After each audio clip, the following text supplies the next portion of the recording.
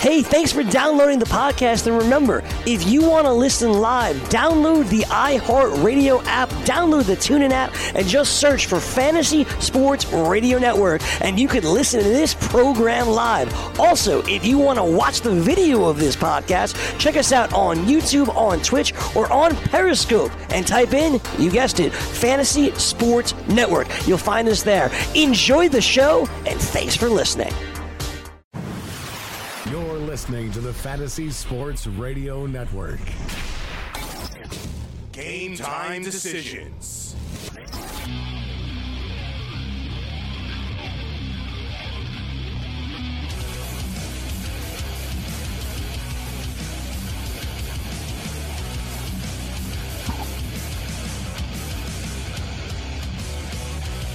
All right, let's roll. Game time decisions, Red Heat Rage Radio. I am Gabriel Morenzi. Sit alongside the Raging Redhead Cam Stewart as we come on just a moment following another really, really crazy day of World Cup action. Extremely crazy. Late plot twists and turns, and really Iran nearly crashed the party and knocked Portugal out. Cristiano Ronaldo actually missed a penalty kick. When it was all said and done, Spain were on the ropes against Morocco all day long. Both games end up in draws. Both Spain and Portugal matched each other all the way through. Yet Spain advances and wins the group. Portugal advance just barely. And that late goal cost a lot of people a lot of money around the world. As we all know, soccer is the most bet sport in the world. All those clean sheet plays, fortunately the under stayed under in the Portugal and Iran game, and it nearly didn't in the most part. Morocco and Spain sail over the number, and Uruguay cashes. We cashed that ticket with Uruguay to win Group A as Russia comes back down to earth. Reality Big check time for the Russians today. Great performance by Uruguay. They jumped on them early and often, 3-0 win, Gabe, and that is good for the parlays, good for everybody. The thing with Uruguay is, Uruguay are like that football team, when I'm talking about NFL football team, because, they get upset that it's called soccer in these parts of the world, but we'll call it soccer still, just not to confuse people. But Uruguay, Cam, are like a football team that they run the ball, they sack the quarterback. They're almost like the Jacksonville Jaguars, except they're not. Luis Suarez is better than Blake Bortles. A lot better. You know what I mean? Yes. Like they're like a nasty team. Yeah. Like it's hard to play Uruguay. They're very, very physical. A lot of people say they're dirty. Look, Suarez has bitten somebody before, right? Like if you're busting out teeth, like Portugal will bite you. They will elbow you. They will trip you. Like they will. They're not like a soft team by any stretch of the imagination. Uruguay, they want to fight you. They play hard football. They played hard soccer.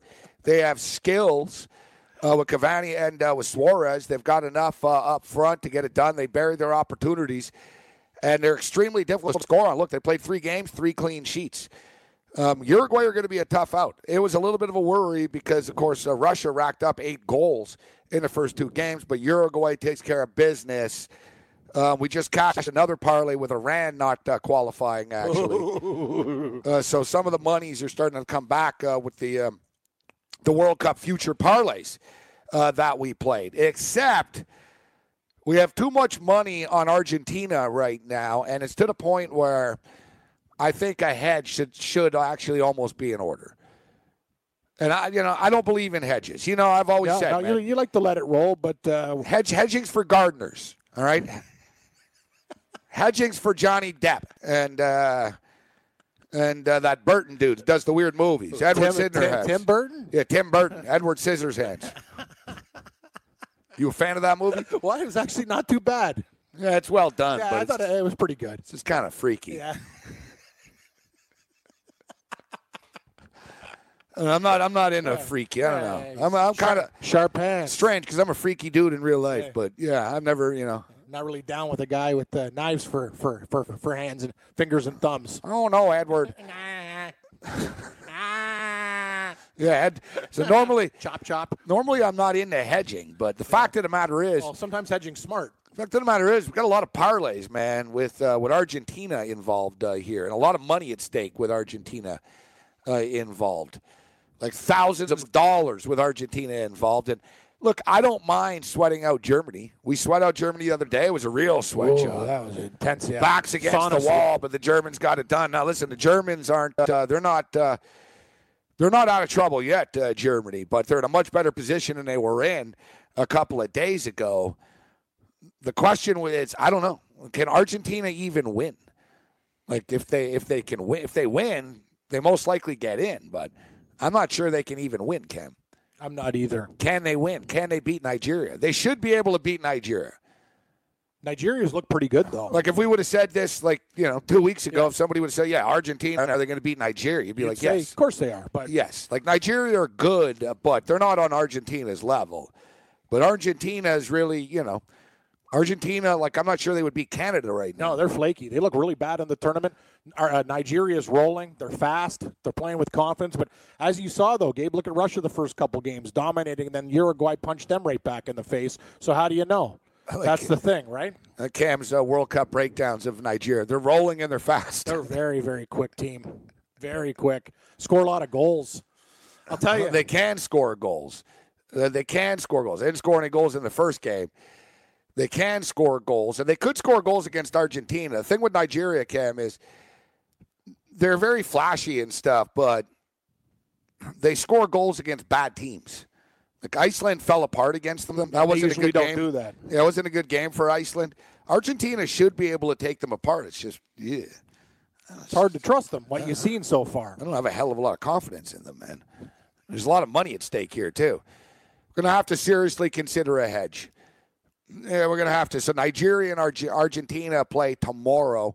Argentina are minus 182 favorites. Nigeria are plus 182, which is somewhat kind of deceptive, actually. Now, to qualify, Argentina are minus 138. So that's what I'm saying. So to qualify, Argentina are plus 100 right now. There's a way out. You can sort of just tap out. No mas. Yep. Pull a Roberto Duran. No mas. No more. Do you think they're going to win the game?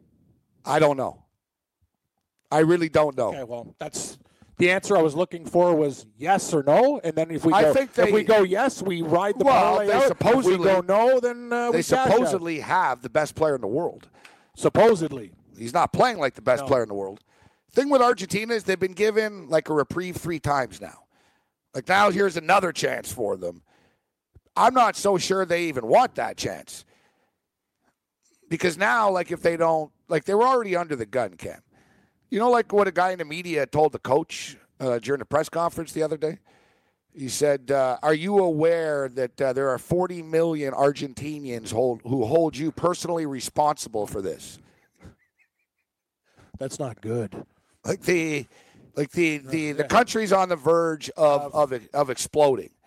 Not revolt. Not a good type of exploding. No. Like a violent explosion of anger, fists. There's a lot of pressure on Argentina. Oh, there sure is. But they don't like the coach, which is, you're not going to roll over, though, just because you don't like a coach, right? They get the win. I don't know, man. They should get it done. But, like, what's the hedge situation if you do the math? Like, how does it work? That's the question. What are we getting back in compared to investment? Well, it's pretty much like even. It's pretty much just a bailout at this point. It's an even bailout. Like I said, I don't believe in hedging. I generally let everything ride, and for the most part, I'll let this ride. But I didn't really want to have thousands of dollars on Argentina. I've got a couple of my own parlays worth like $1,200 on this. Tomorrow's going to be quite the sweat job. I believe the game's at 2:00 tomorrow. Nigeria and Argentina. Me personally, I just want to get this this group stage over with as well. Exactly. The soccer will get a little bit better as we move on. You got to, listen. These games have been pretty entertaining. They've been weird. There's been some of them are blowouts, some of them are late drama, but we'll get to the knockout stages, and then business will start to pick up, and we'll start to get our first penalty kick eliminations as well. And you know what's going to happen. They start to really get loose with the injury time. Like 4 becomes 5, 5 becomes 6. It's not like a total counter where you go 6 and count it all the way down. They kind of do what they want to do. If a team has a chance, they just let it go. Extra time is subjective. Exactly. So if they have a chance, they're not going to stop it. There's injuries within the extra time, and there's many delays within the extra time. But the last couple of days, it is strange that it seems like they've gone over a couple of minutes in a couple of instances. The Spain game went on for a long time today. The Portugal game just wouldn't freaking end. It's a good prop, guys, for bettors out there. You just take the prop. Will there be a goal, basically, in the last 10 minutes of the game? And extra time counts. Sounds like a good one. And you get some pretty good odds. You get like plus 350 and stuff. And seems like every couple of games, man, because teams get crazy in the last couple of minutes. They get desperate, right? Like, we're lucky that Portugal could have lost that game in the end. I thought that went in and hit the side of the net. Yeah, they let in that goal. They're done. And imagine thinking about that with Ronaldo with a penalty kick that he missed, and for them to lose like that. Both Spain and Portugal were pretty sloppy for sort of powers that are supposed to move on as easily as they were. So we've got our first numbers up for knockout games, and the way that it sets up, we were just talking about Uruguay and Portugal. Uruguay and Portugal will play each other. Uruguay and Portugal. Uruguay plus 180. Portugal plus 160. Draw plus 210. I'll tell you what right now, man. Goals is going to be at a premium. There's going to be as many goals as there is a change in a tip jar at a Scottish wedding. 0 or maybe 1. I'm surprised. I should look. I don't know. The one thing is, you can say, there's no way there's going to be 3 goals. They get penalty kicks out like they're giving away candy at Halloween. I know, it's ridiculous. You got to come up with a better analogy than giving away candy. People use that one too much. I nearly went to it, but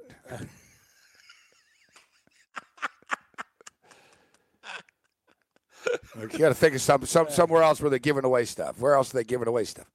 Samples at Costco. Yeah, that's all right. Yeah, they're giving away. They're giving away penalty kicks. Like they give away samples at Costco. See, that's how you do it, kid. We got to think of replace the giving Halloween away with Costco. Like, who gives away candy anyways? People at Halloween, but it's not even anymore. Poison candy? No, kids still go around in my neighborhood. It's safe. So that's not a lot. That's once a year. It is once a year. So the analogy is no good because they're giving away like candy means it's a free-for-all. Yeah, like candy's every day. Like a piñata. See, I'm not calling you out for this. I'm just exposing the fact that giving away like candy is a stupid expression. It doesn't make sense. They're giving away more candy than a kid with a stick at a Mexican birthday party. The piñata, smash, candy. It's everywhere, kids. There's a lot of expressions I don't like. Yeah, no, you're right. There's another one, greatest invention since sliced bread. Yeah. There's been a lot of better inventions than sliced bread. Yeah. Like what? So before, when you had bread, it was that much of a pain in the ass to pull it apart. Oh, just to get. Or I even grab the regular loaves and do my own cutting. I get to choose thick or thin cut. Say I want Texas French bread toast. baguettes aren't sliced. No, they're not sliced. Real at all. bread's not sliced. No, it's not. And you can do a lot of things. Because Wonder Bread. So what do you tell me? Yeah. Wonder Bread's the best invention since what? It's the best invention since sliced bread. So what? You're telling me the last 150 years, the best thing that's ever been invented is sliced freaking bread? It's a stupid expression. Next. It's a dumb expression. Sliced bread. Wow, I know. It's much cooler than planes. Better invention than a plane. Yeah, I'm aware. Sliced bread. I like the slice. I told you. How about the greatest invention since the wheel? The wheel's a good invention. The wheel's a good invention. Yeah. Sliced bread. I would even say the television's more important than sliced bread. What would we do without TV? Well, it's funny you bring that up. I guess I'm going to find out because my TV's falling apart right now. Seriously, it started to go to the bars and then the weird colors and my TV's it's dying. It's just on its last legs. And you know what? I've got 3 televisions actually at my ex-girlfriend's place. Time for a trip. Yeah, but I really don't feel like doing it. I should just send some movers over there. Yeah, just say, can I grab a TV? Yeah. I'd almost rather just go spend The money would not even deal with the situation. Yeah, TV.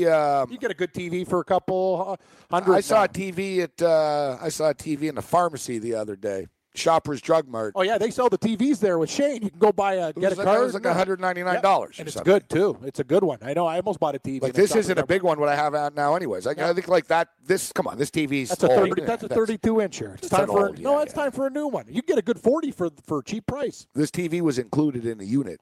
Yep. Hopefully I don't have any problems. There goes another couple of $100 in my security deposit. Security deposit. Oh, you broke the TV. Yeah. I used to have a carpet here that Taylor Stevens disposed of, I see as well. So why is it gone? Yeah, the carpet's just gone. Well, at least the wood's not warped. There was a lot of water on it. I had a mini party here, and I want to thank Taylor Stevens and Sonny Vega. Great spread. Great barbecue. You guys went beyond the limit. But right now I'm like picking up pieces of lettuce and stuff everywhere. Yeah, there's a lot of things going on here. Tripped over a cable, knocked over a wine cup right before the program started. Lots of beers with still little things at the bottom of them. Yeah, it's just one of those times. Yeah. I hate that feeling too. After the party, just the warm drinks. It could be much worse, but it's actually not bad considering. There are a lot of bottles around here, though. There is. We need a bag and just throw like a recycling bag and make a lot of money. We can make a lot of money. The thing that just upsets me is that people leave half cups. Like a half a cup of. You're looking at me. I'm never a guy that. Yeah, we know. Yeah, you're not going to be. You're not leaving half of anything. No, it's not me. It's to the bottom. I eat it all. Even Sonny and Taylor gave me a gift bag to take home. I've been eating burgers, wrapped up dogs, and potato salad for the past 2 days. It's been great. Yeah, I've been on planes, trains, and automobiles for the last 2 days, as usual. Mike Blewitt's going to join us. Always great breaking it down with Mike. Drew Dinkmeyer help us make some money.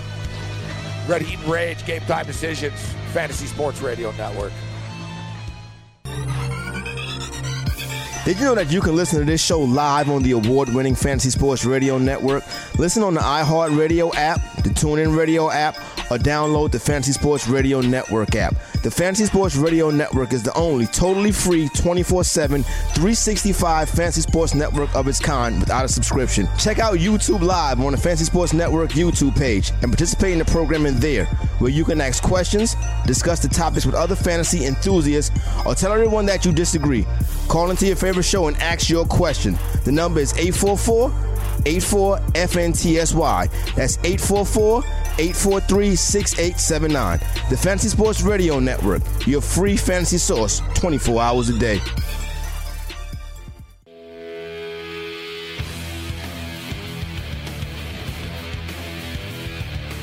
We're off to a good start with the music here. Game Time Decisions, Red Heat and Rage Radio. I'm Gabriel Morency alongside Cam Stewart. Although I know Florio won't be able to help himself. He'll play something crappy a little bit later on. Two things you hate: horns. We're off to an a good old classic rock. No, I like old classic rock. Like you mean like? I just really not down old. with CCR. Oh, okay. Not even Fortunate Son. No. It's good. No, I'm not going to say CCR suck or anything, but it's just too. It's not hard enough for you. No, it's just too twangy. It's too twangy for me. That's the word, twangy. I don't like twangy music. I like classic rock. I like all classic rock. Like CCR and, Paul Simon. Yeah.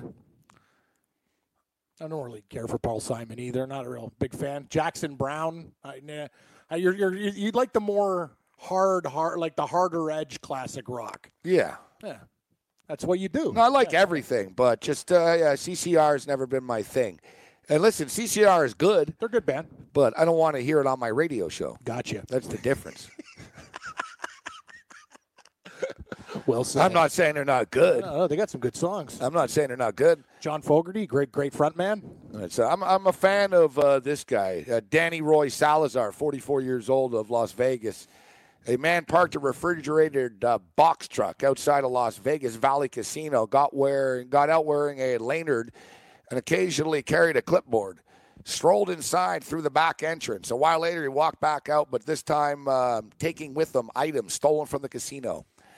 It's a pattern Las Vegas police say repeated at major casino properties throughout the city. The suspect's modus operandi is to drive into a hotel property in the box truck, gain access into a restricted employee doorway and hallway. The criminal complaint accuses Salazar of burglaring the Rio, the Westgate, and Caesars Palace. Wow. Impressive run. 3 for 3. Stealing assortments of items. Like, what's he stealing? That's what I want to know. What do you think he's not getting going? his hands on? He's not going into the gold bullion room or anything. Well, he's like not that. getting into the cash room. No, he's not. But he is getting into the sort of, on the side of casinos, and you see the employees going in and out. There's a lot of stuff in those rooms. That's true. There's a lot of storage. I don't know what kind of storage he's stealing. Well, items that he stole include mattresses. Okay. Mattresses. Televisions. Yeah, see. Prototype auto electronics, beauty products, furniture, light fixtures. Well, light fixtures. They could actually be expensive. iPads. And he stole a complete photo booth. A photo booth? Someone... Great for weddings. No, if you think about it, though, like all the rooms, like they have, backup TVs, backup lamps, backup chairs, he got the furniture room. He hit the storage jungle. Pretty slick. I like it, too. He comes in just with a lanyard. So a lanyard basically, I got press pass. He's got a press pass. I saw last night, I was taking a train, and it was like midnight or so, and I'm on a train, and I noticed on the side of the road there were a bunch of dudes, and they had a bunch of pylons around. They looked so shady. They were just sort of standing around talking and stuff. They had a couple of pylons up. They put, the orange, worker, the construction reflector. The construction worker vest with the tape. With the vest, with the reflector on the back. I could tell you a story. And I went by and I was thinking, I guarantee you the cops wouldn't even say anything to these guys. They looked the part. They had a bunch of trucks. They had the lights going and stuff. They were standing around. I was wondering, what are you guys really doing here? For all we know, these guys are like digging a tunnel or something.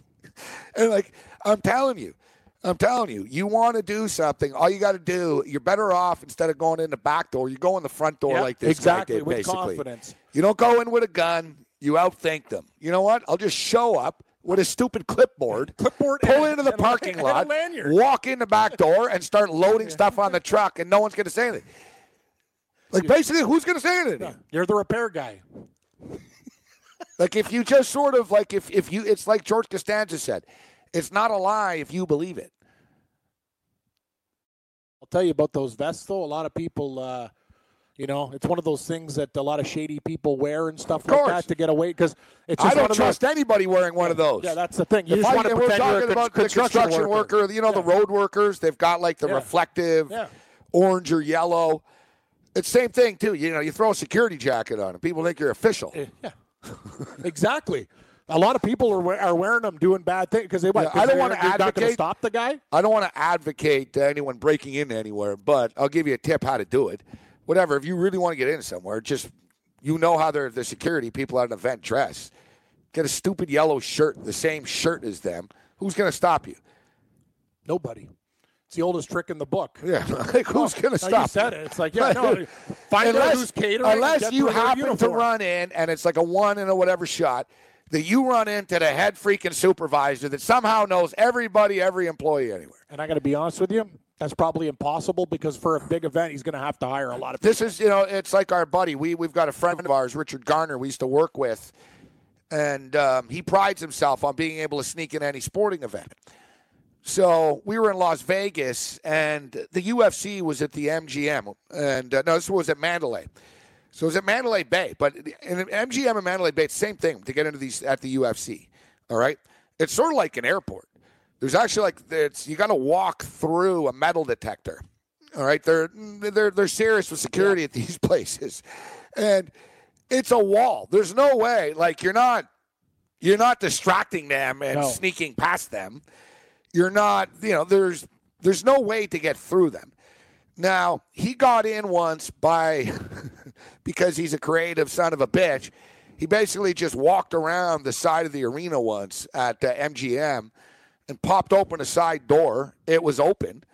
and it led him into a kitchen. It sort of led him into a tunnel that led him in through a hallway that, boom, next thing you knew, he was in the MGM Arena.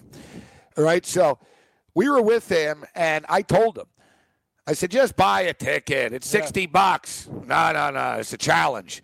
I was like, there's no way in hell you're going to be able to do this. And he was like, all right, let's see. So lo and behold, what does he do? He takes an old UFC laminate. So he's had like, I have them too. So like he's got like the lanyards. Yeah. He's got a UFC media thing. It's not even from this card though. I know. That's right. So he's got like an old one, and this guy sort of looks official too. He's got glasses and he dresses. He's not wearing a T-shirt and stuff. He looks official. So he just stood there and he waited. And then, boom, he saw Lorenzo Fertitta and the UFC executives walking in. Everyone was like, hey, and everyone was cheering the UFC executives. They're all in suits. He jumped in like a parade. He walked in right behind them. He got on a cell phone, and he wasn't really talking to anybody, and he said onto the cell phone, I'm coming in right now. I'll be there in like 1 minute. Everything better be ready. So he acted like a boss. So he was like yelling on a phone aggressively. I'm coming in right now. Everything better be effing ready, eh? I'll be at the section. Where are you? And they're like, how you doing, sir? How you doing, sir? And he walked right in, and then he called me on my cell phone, and he was like, I'm in. I was like, damn. He's good. Damn. That's pretty that's pretty slick. That's how you do it. He is good. He's real good. He knows every shortcut, every trap door, and I remember I've snuck into a lot of events. Yeah. There used to be there was a concert series at Jerry Park where they played tennis in Montreal. Big bands played. Like, it'd be like a show every 3 nights or something for like, a month. It was crazy. Like the Eurythmics, Stevie Ray Vaughan, big bands of the era, Elton John. It was, big artists and stuff. And I was like 14 or something, 15. So I just wanted to go to the shows, but I didn't want to pay for every band. Exactly. I couldn't pay. Expensive. So they had like this monster like fence, man. Swear to God, it was like 20 feet high. We just used to do the dash, man, over the fence. I went to I saw like every show.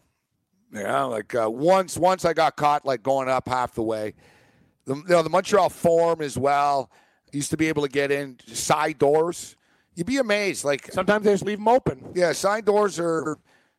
But if you pull the old employee thing too, like the Rogers Center in Toronto, you can go through the hotel. Like basically, you go into the hotel, and you take the elevator into the basement of the hotel. Now, you're not supposed to do that. Yep. But it's not against the law to get lost in a hotel now, is it? Exactly. It's a very good move. So basically, when you get in, because if you ever seen the Rogers Center where the Blue Jays play, it's part of a hotel. Mm-hmm. A Renaissance. So you go into the hotel basically, and you just go down. You go all the way down, same thing like this guy's doing. You go into like the laundry in the hotel area, and boom, you pop a door, and you're in the Rogers Center. Like it's the same basement. It's the same building. There's just corridors, but then not everything's locked down there, right? Because there's people going back and forth. So Garner knows the exact. You go here, you turn here, you pop this door, right? He knows. He's like a guy like broke out of Alcatraz. Like he has the blueprint to the building, basically. So it was the All-Star game. He broke into the All-Star game, and he went through the hotel, but George Bush was there. So basically, our friend basically went through, got caught by Secret Service. He snuck into the stadium, popped through, and he goes, yeah, it was kind of easier than usual. Yeah. And he goes, I was actually like walking in a corridor, and I look up, and George Bush is like 10 feet away.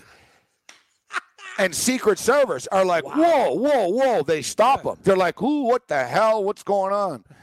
And he goes, I'm sorry. I'm just staying in the hotel, and I don't know. I was going to my room, and I came out the wrong tunnel. They were like, get the hell out of here, right? It was funny. They were like, no, you got to go that way. Go that way. Wow. That's awesome. Like, he went right down into the bounce. Right now, Secret Service are like, this guy knows all the tricks. Yeah.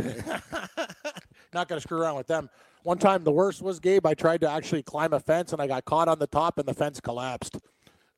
Really? Yeah, due to weight. Like, it was a very poorly made fence, and I got caught. And I went, Tim! So the whole fence went down. The whole fence went down, and then I just rolled away. Made it, but it wasn't easy. I actually have scars. Yeah, like from climbing fences, you can there's a lot. I of have a guys that scar climb on my legs, and stomach from climbing a fence when I was a teenager. I'm not proud of it, but I used to go into stores. Me and my buddy would go into stores. We'd go into the beer cooler and we'd fill up a bag and then just sort of leave the store. Oh, well, yeah. So You're tight on money and you really needed a cold. when I was a kid, I was in a bad neighborhood, right? So once, man, this dude chased us, like this crazy dude. Like, he left the store and he wanted to kill us. Not even the employee at the store, just a regular patron? No, like the employee. Oh, okay. He left his post and said, I'm coming He for you. jumped the counter and chased us like 2 blocks. It was like out of a movie. Like, we're dropping the beer left and right and stuff. And there was no way to get away. And it was the same thing. I had to climb a fence, man, to get away from the dude. Except I had to climb, and it was barbed wire on the top. Oh, yeah. I had no choice. Like, I knew. I was like, oh, shit, I'm going to cut myself here, but I don't have a choice. So it wasn't like barbed wire. It was like these spikes sticking out. Stick out like, the top. Yeah, I know what it is. You know what I mean? They At were the top of the fence. and they were sort of like an X, right, to make it. They didn't want people climbing a fence. jagged and sharp. Yeah. They didn't want people climbing a fence, so I didn't have a choice. I climbed the fence because I knew the guy wasn't going to be able to climb the fence, and I cut myself climbing the fence.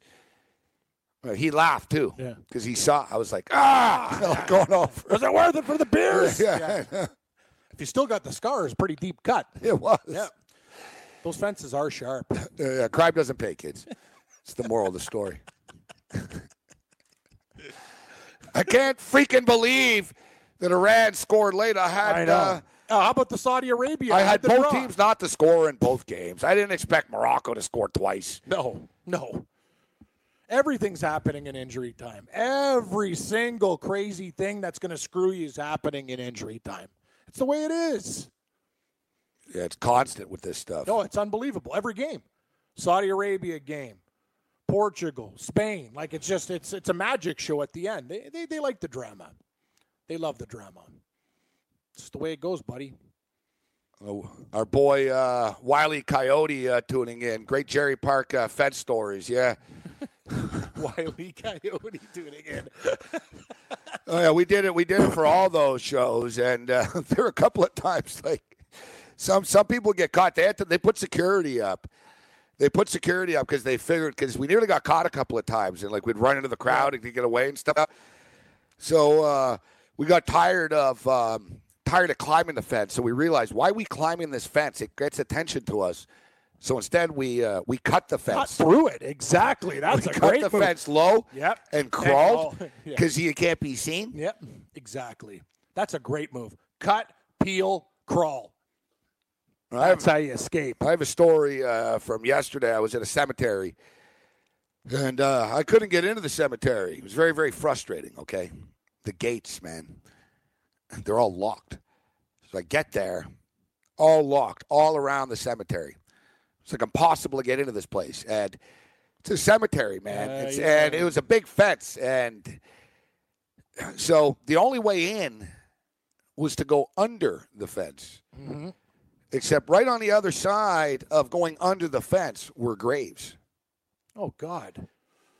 So I'm standing there, and I'm like, man, I can't believe this is what it's come to, but I'm going to have to jump a fence to get in to this cemetery.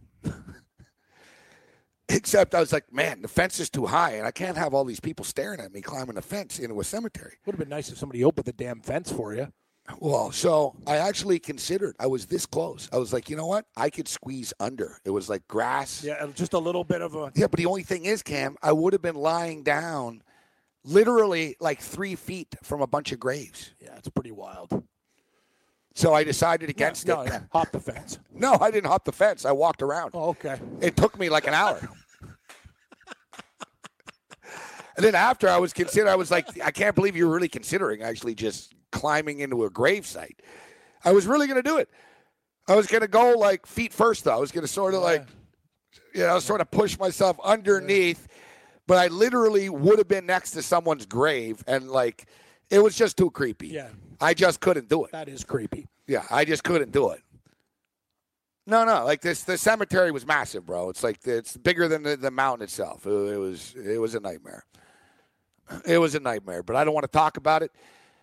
So, while Cam was eating leftovers and hot dogs, I was contemplating climbing fences to get into a cemetery. That was really nice of them. I almost feel guilty about it now, Gabe, because Sonny talked to me. He's like, "Damn, I didn't remember any of the leftovers." I was like, because Taylor gave them all to me, So I had a big bag of bacon wrapped dogs and burgers.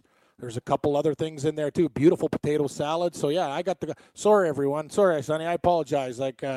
But I just got a bag and there it is. I have the leftovers. I got more if you want. Oh, I saw your coleslaw in there. It's like a lake.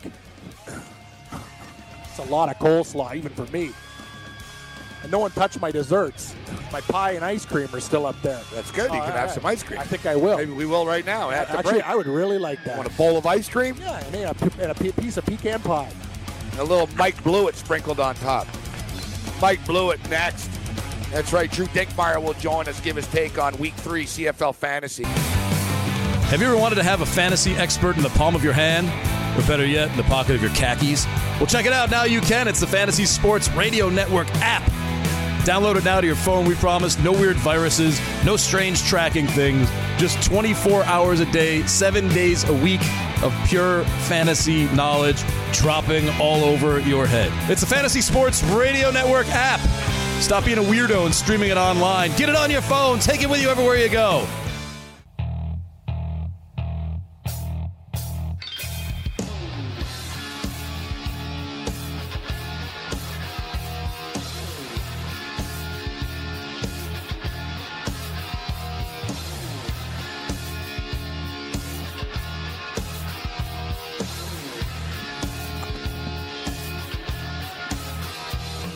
Oh, yeah. Oh, yeah. Well, so simple. No. These soccer games aren't simple. Portugal and Spain Lots of late goals. both advance. Morocco and Iran both put a massive scare into the Liberians. World Cup continues tomorrow. We told you we've got, so we know Uruguay are going to be playing Portugal right now. Goals are going to be extremely difficult to come by in that match. Already some live movement here. A couple of minutes ago, we were telling you that Uruguay were plus 180, Portugal were plus 160. The draw was plus 210. I found it strange that Portugal were actually favored against Uruguay. They're extremely evenly matched, these two sides, except I would, in my own personal belief, in the Morency power rankings, I think Uruguay are better than Portugal. Portugal are good. This game, this wouldn't shock me if this one went to penalty kicks right out of the gate, actually, in the first elimination game.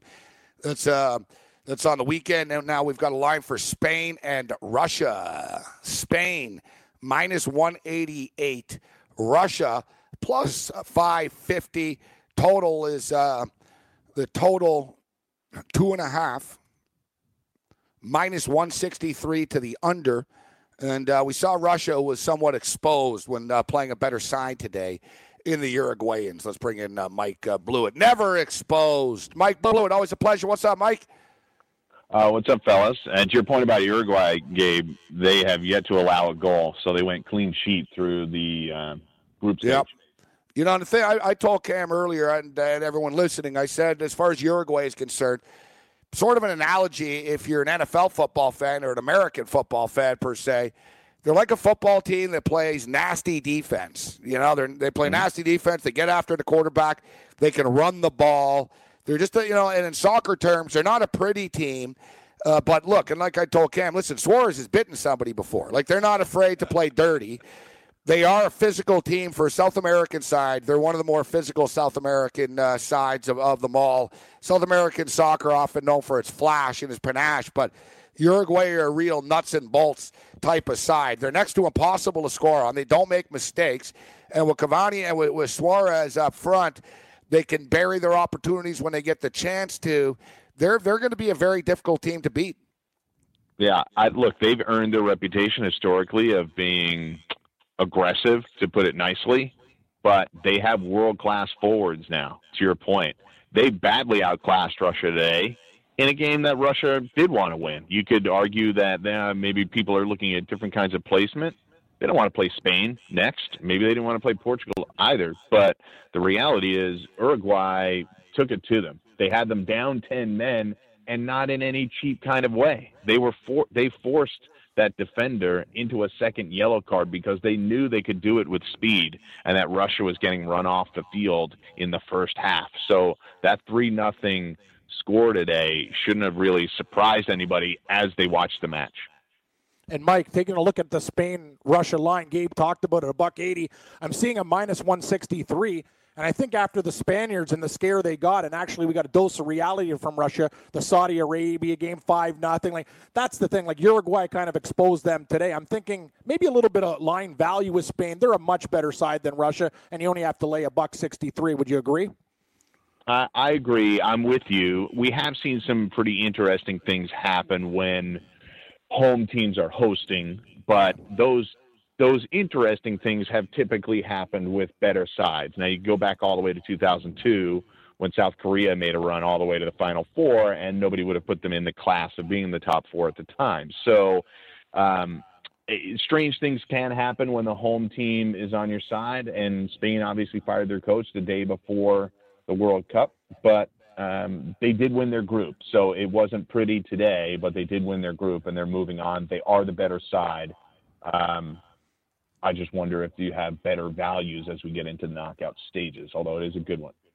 I was, disappointed with Spain today, and I've been disappointed with Spain for the most part in the tournament. They look like they could just be that good, but then they have these momentary lapses, and they've had the momentary lapses now in all three matches, which is somewhat surprising to me a little bit. Firing a coach a couple of days before the tournament, I think, has had a little bit of an effect on him, but now all these games count. Now, there was a big controversy, and England's rolling right now. Big win for the Brits against Tunisia.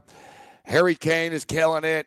Normally, England, normally there's disappointment, controversy, drama with the tabloids over there, but it's been pretty much, everything's going good except for the Southgate and the media stuff. Mike, I was looking forward to getting your opinion on this, in which, so guys, basically the manager of the British side, the English team, out of practice had his lineup, and he made a change to the starting lineup, and he had his lineup. The media took a picture of the paper in his hand and sort of enlarged it and said, hey, look, it looks like they made changes to the starting lineup.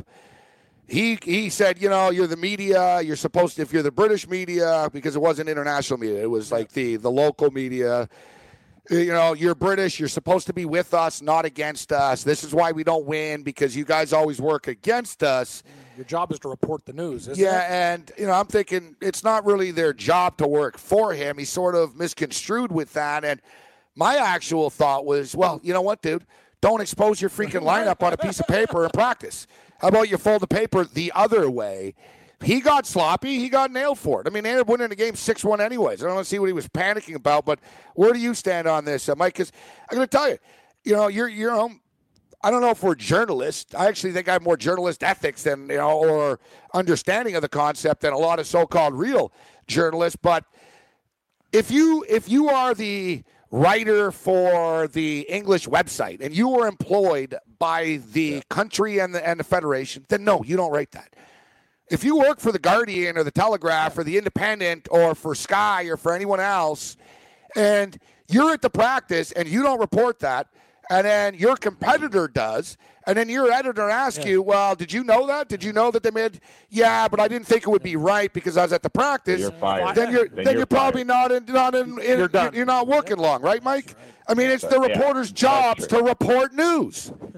Yeah. So I think in the totality of what happened, Southgate has handled himself fairly well. I think he took a breath. He understood. And I thought he was pretty measured in his comments the day after it all went down. Initially, he was obviously upset, but he was fairly measured in the way it went down. He did implore them to try to be with the team, not against them, but he sort of understood that they have a job to do. Yes, he needs to cover it. He also said it was only the front page of some of the notes, that it didn't necessarily divulge information that was going to be detrimental to the team. But to your point, it is on him to be more careful. It is on the reporters to report what is in front of them. It isn't their job to, if they want a long-term relationship with Garrett Southgate, if he manages to stay around for a long time, unlike every other English manager in recent memory, then maybe you give him a heads up when you see him, like, Garrett, there's going to be pictures of that. Maybe you want to put that down. But if you're the photographer and you're snapping pics, then you're going right to it. Especially some of those outlets you mentioned, they're drooling for that kind of content. They live for it, right? And it wasn't even like it was a shock and it was real state. I mean, look, yes. I mean, guys, people. I don't think a lot of people listening probably have an understanding of a concept of just how extreme they go, and in fact, they wire. Like, don't be surprised if the media is wiretapping the team, etc. Yeah. I mean, you know the story, right? Going back to Piers Morgan and Rupert Murdoch and stuff, they basically wiretap people. Like, so even like normal people, like, how do they get scoops while they're listening? You know, like over-the-top type of stuff. So them taking a picture at a practice that's kind of softball in the Brit world, isn't it, Mike? That's what I'm saying. That's tame as far as their tabloids are concerned.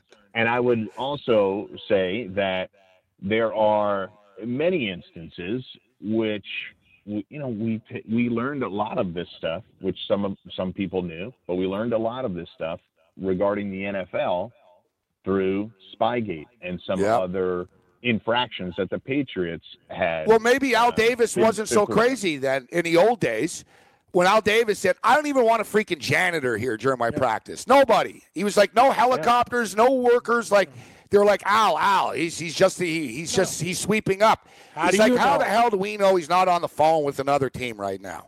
Right? Like, and it's funny. They're like, Al Davis is insane. Like, you're crazy, Al. And look at him. It would take less than a 5-minute Google search to find screenshots of play cards by offensive coordinators and NFL head coaches. Maybe not within the last couple of years, but you can find historic ones for sure. And this is why they cover their mouth, right, when they talk now, because of lip reading. Yeah. Exactly. Hey, think about Don't tell me that Belichick doesn't. Yeah. I guarantee you Belichick can lip read. You know what I mean? I can lip read from watching sports. Like, I know what they're saying. Or if you can't lip read, you bring in somebody in the organization to go through. There's professional lip readers. That's what they do for a living, man. That's their job.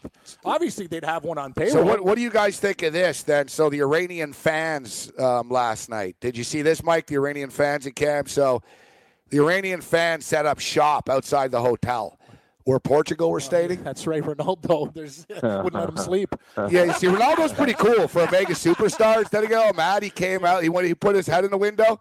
He was like, please, and he was like, I'm trying to sleep. He was kind of laughing a little bit, like, whatever, guys. But to me, listen, it's the old days, right? Yeah, we know what hotel they're at. Let's call the room, and okay, fine, I don't know, though. I mean, to me, I think the World Cup, I think the police shouldn't allow that. I should maybe for an hour or two. Every 4 years. No, for an hour or two, fine. You guys can hang out at the hotel and go around and screw Portugal for a couple of hours. You can't bang drums all freaking night. There's other guests in the hotel. It's ridiculous. They were there all night. They didn't stop. Yeah.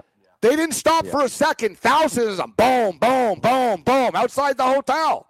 And really, you think the Portuguese players care? They all have like $800 noise-canceling headsets on. Exactly. They don't give a crap. All the people who do care are the ones who are around. I don't know. I just think, for a couple hours, fine. But all night, it's a little excessive, isn't it? Like, really, is this what it's come to? We're going to bang drums outside of players' rooms all night?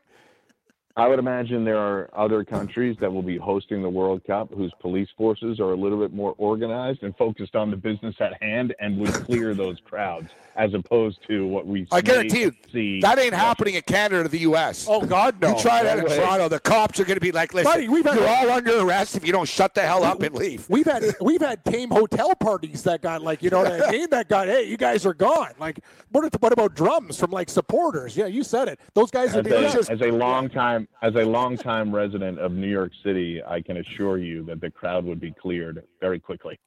Yeah, exactly. Speaking of which, it reminds me of Lawrence Taylor, and I had Lawrence Taylor on the program. I spoke to him a couple of times. Always a great interview, too. Very, very honest and open guy whenever he's whenever he was on. So I said, Lawrence, I want to ask you about the urban myths and what's true with you and what isn't. I said, did you really used to send hookers to opposing players' rooms? And he's like, yes. True story. Yeah.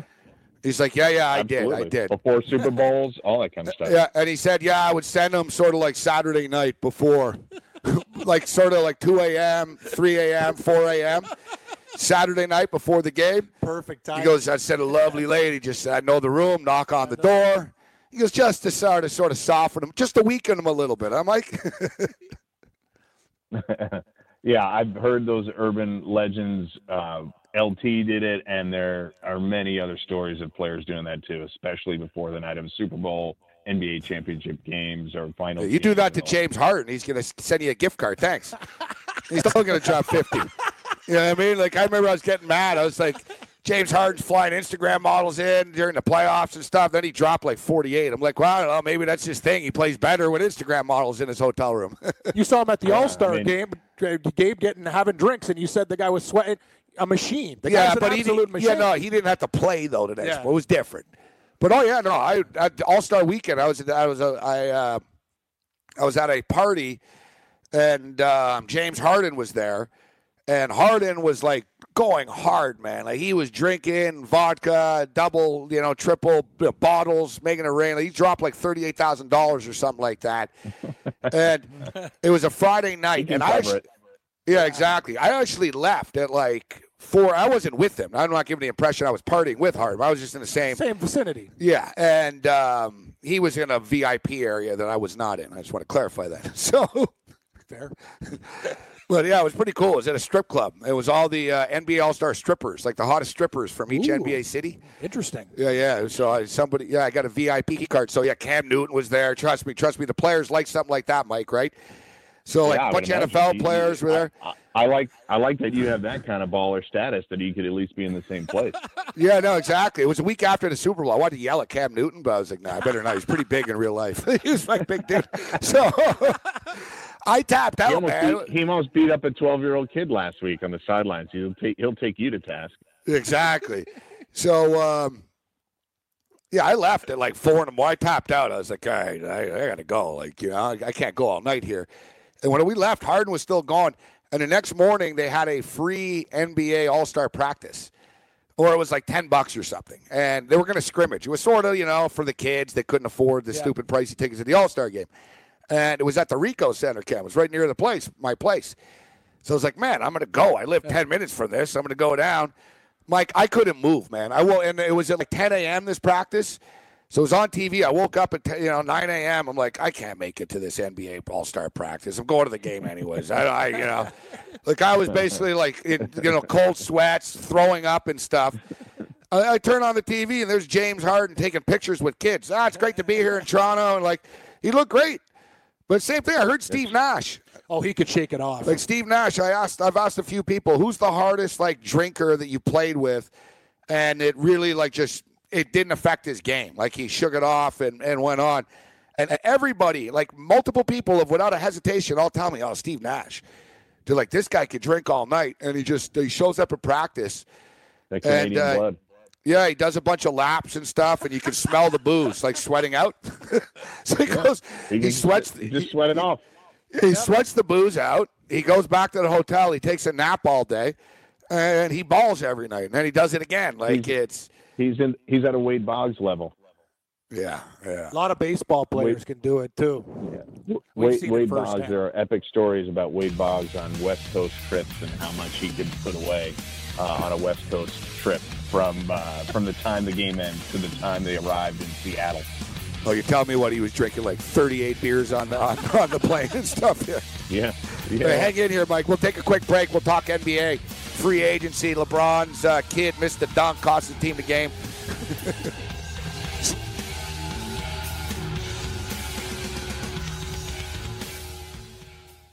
Hey, thanks for downloading the podcast. And remember, if you want to listen live, download the iHeartRadio app, download the TuneIn app, and just search for Fantasy Sports Radio Network, and you can listen to this program live. Also, if you want to watch the video of this podcast, check us out on YouTube, on Twitch, or on Periscope, and type in, you guessed it, Fantasy Sports Network. You'll find us there. Enjoy the show, and thanks for listening.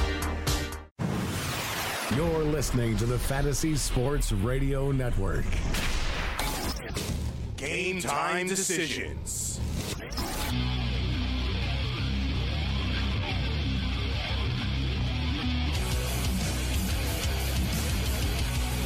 Level 2. And that first hour just flew by.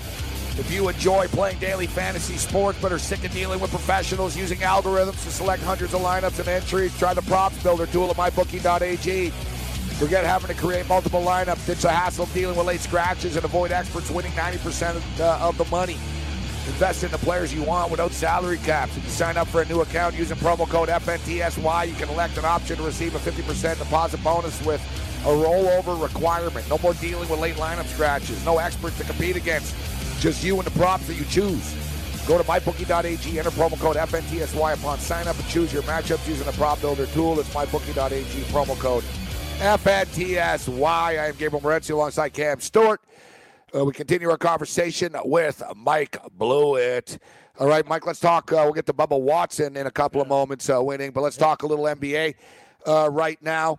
What was your take on the draft now that we've had a couple of days to look over things? Any winners and losers? What was the theme? What caught your eye the most in the NBA draft? Yeah, look, I think the story of this draft is no surprise to anybody. It's going to be Luka Doncic and Trae Young compared to each other for the remainder of their careers.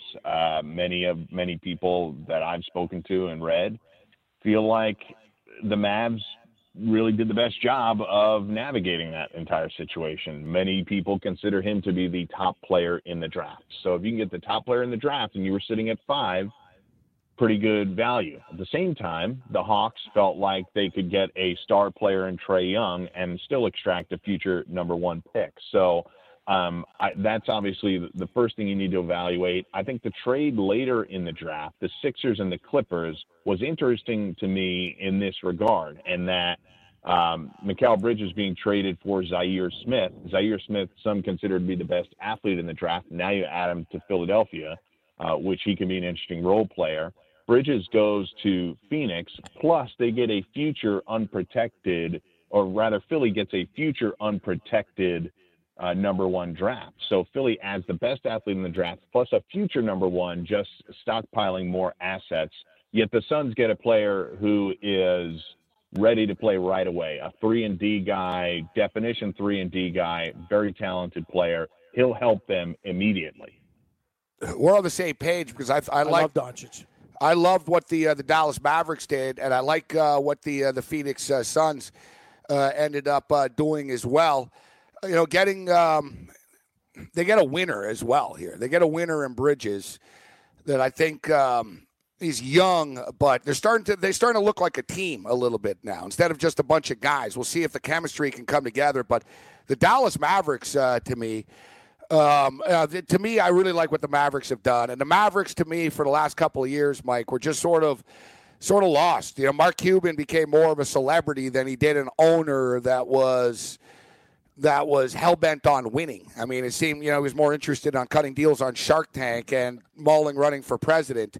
I think that president stuff has died down right now, and I think he's tired of seeing the Dallas Mavericks as a laughingstock.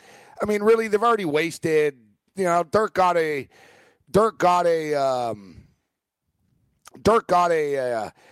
championship out of this with Dallas, but it seems like Dirk Nowitzki's sort of been wasted for a little while. But I love the Brunson pick. I just love, how this team is being put together right now. With Dennis Smith Jr., you got Doncic right now, you bring in Brunson. The only thing is they have a lot of guys that sort of play the same position, don't they? Yeah, but I think we're seeing that transition it's hard to say it's complete in the NBA because not every team is structured that way. But with multiple ball handlers trying to create open three-point shots, I don't think anybody's going to feel like they have too many guys at one position. Now, if you're a team like the Knicks, which has a bunch of point guards, none of whom you are convinced can play in the NBA, then you have a problem. But with Dallas, you have Doncic and Smith and others that may facilitate more open shots as opposed I agree. It's more of a hybrid league now. Exactly. It's a hybrid league. And you look at, I think, Golden State, Houston, these teams starting to show that, even the Toronto Raptors to a certain extent.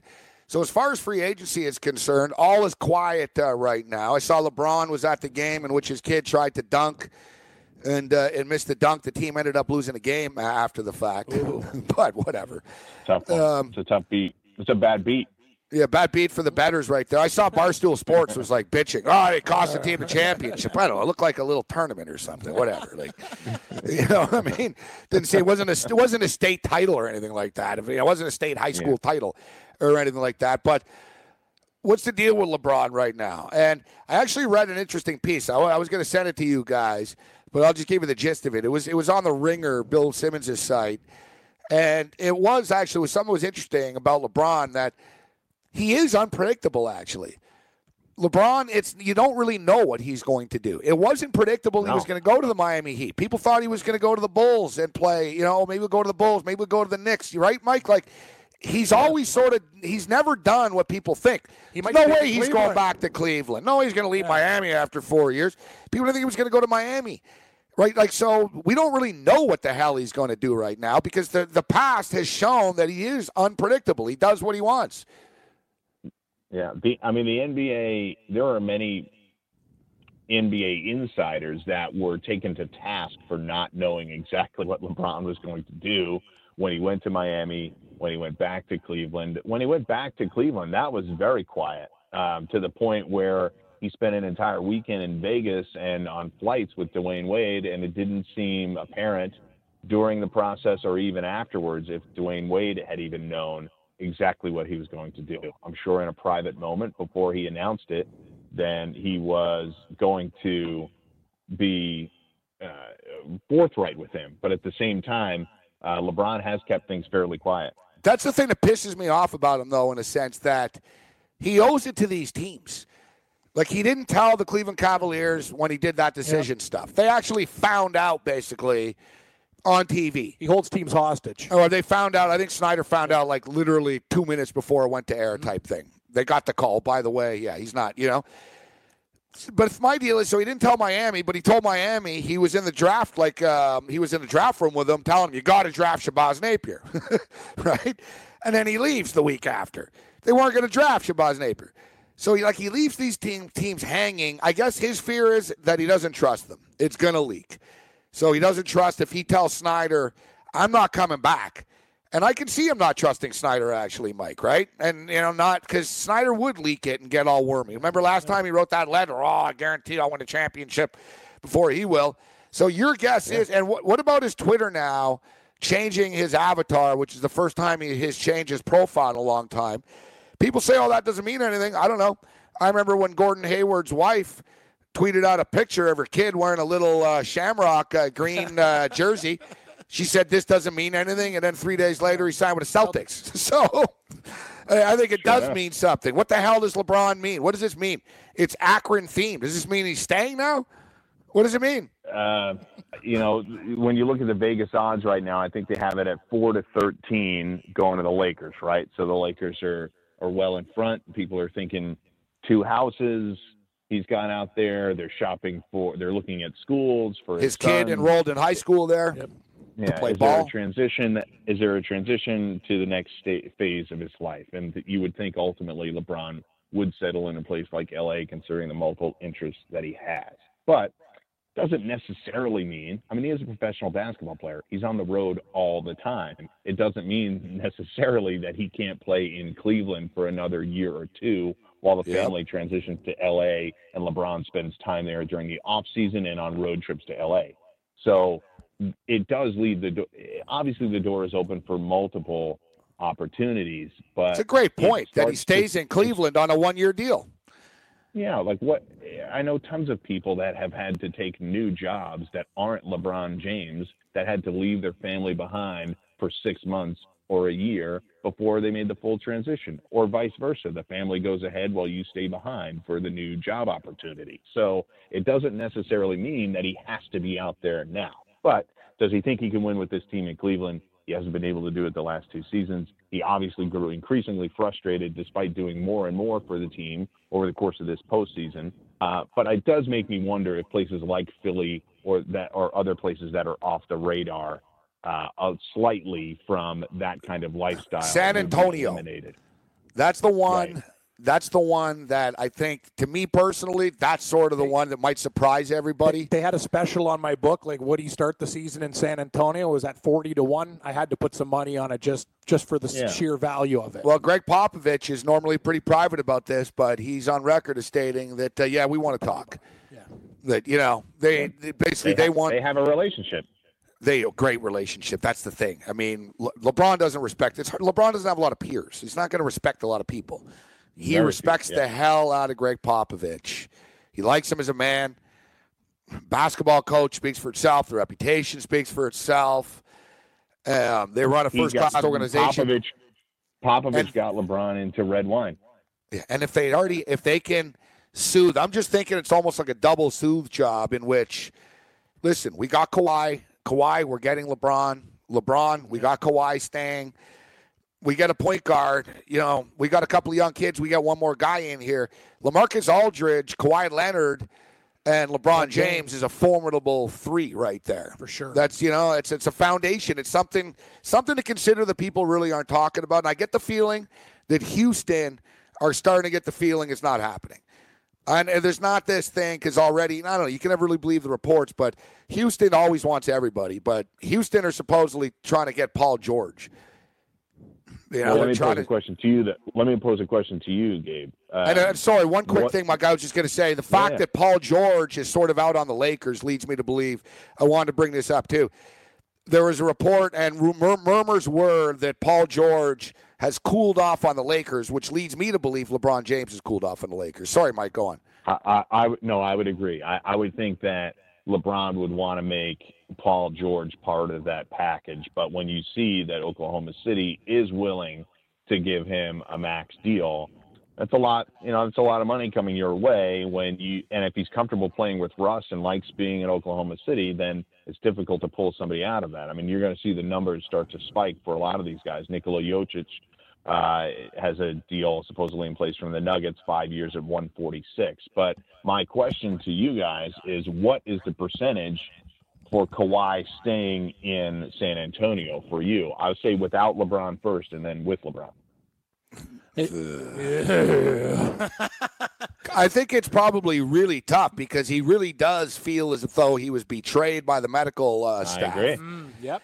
I think he likes Popovich. Popovich taking that shot about Aldridge.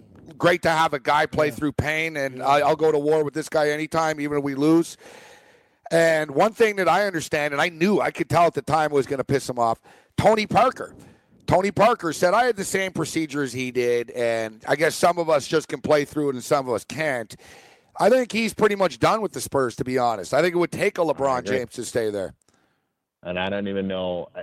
I wonder if the Spurs are just planning for life without Kawhi, bringing LeBron in, shipping Kawhi out somehow. It's to the Spurs' best interest too. But that's what I was going to say. Mike, it's to their best interest to let everyone believe that no, we're not we're fine. Right? If everyone thinks they're going to break up and is desperate, then they lose their value. Exactly. They got to let everyone know. No, Kawhi's, it's all good. They got to get the impression they're in control. Yeah. Exactly. Yeah. The Spurs have to be extracting every single ounce of value they can get out of Kawhi. It's unlikely to be 100 cents on the dollar, but they got to get at least 85 or 90 out of it, and that's still a hell of a lot when you're talking about a player like Kawhi Leonard. And the Spurs can work with that. I gotta tell you, Mike, like when we talk about, I didn't really think I'd put this in the same sentence as clutch golfers, guys that are absolutely amazing. Bubba Watson has come back. He's won the Travelers now 3 times and twice from 6 shots back. Thing is he's an all-or-nothing guy. Like, when he's in contention, he's there, and he's never afraid, or else he can hate the course because he's kind of a weird, different guy. Some things don't fit his eye. But, man, when it comes to money and this guy comes to deliver, I got to give this guy a lot of respect. And as for Paul Casey, this guy has a real problem closing the door, and it could hurt him down the line. Yeah, and I think to your point about Watson, I think it's why some of the other golfers have a hard time with him. You hear stories about not the entire tour is in love with Bubba Watson, and I think it's because he makes it look really easy sometimes, and then he disappears at others. He's a spotlight guy, so he knows how to play when the lights are on him, and I think that frustrates some other golfers who are maybe grinding it out week in, week out. Well, Bubba gets ripped a lot, but at least. But the thing is about it though is he has the right after winning the Masters. At least he doesn't stop balls from rolling off the green. Yeah, exactly. Say what you will. Yeah, Mike, what's your take on Paul Casey? Because Tee to Green, in my opinion, like we even had a party here at Gabe's, and I was talking to a couple other guys. I go, I don't trust this guy on Sunday. He just has one of those games that he's a Monday to Saturday guy. He's one of the best in the world. But again, like everybody was going low on Sunday, and the guy can't get it done. Then he whips out the driver and puts it in the water. Like, what the hell's going on with this guy? He has to learn how to win on Sunday if he's going to be one of the elites. Yeah, I think that you almost describing Sergio Garcia to me before he was able to finally win the Masters, where we saw him consistently contending in tournaments. And then when it got down to money time and you had to be consistent on Sunday, he couldn't seem to do it. And there was always a different story as to why. Here's another story for Paul Casey as to why. And he shoots +2 when Bubba's going 7 under and Sink is 8 under. Just a wildly bad day on the course compared to your peers who are playing, right alongside you. It's a tough round for him. I think you're right. But I always think, especially in a sport like golf, like if you're good enough to do it, you'll eventually do it. Some guys really struggle like Mickelson did, and we've even seen Dustin Johnson struggle a lot, but they've done it. So guys like that struggle for long periods of time and never get to wear a green jacket or hoist a claret jug, they're just gonna have to do it in order to prove it to me. He just seems like a good guy, but he's just one of those guys. I think he's gonna have to post a number and come from behind to win rather than be a front runner. Mike, it's always a pleasure, my man. All right, great guys, stuff. Appreciate it. Take care, Mike. Take care. Mike Blewitt. Game time decisions. But Heat and Rage, Fantasy Sports Radio Network continues.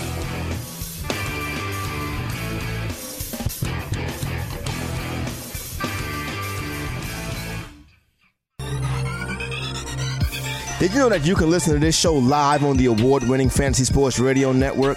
Listen on the iHeartRadio app, the TuneIn Radio app, or download the Fantasy Sports Radio Network app. The Fantasy Sports Radio Network is the only totally free 24/7, 365 fantasy sports network of its kind without a subscription. Check out YouTube Live on the Fantasy Sports Network YouTube page and participate in the programming there, where you can ask questions, discuss the topics with other fantasy enthusiasts, or tell everyone that you disagree.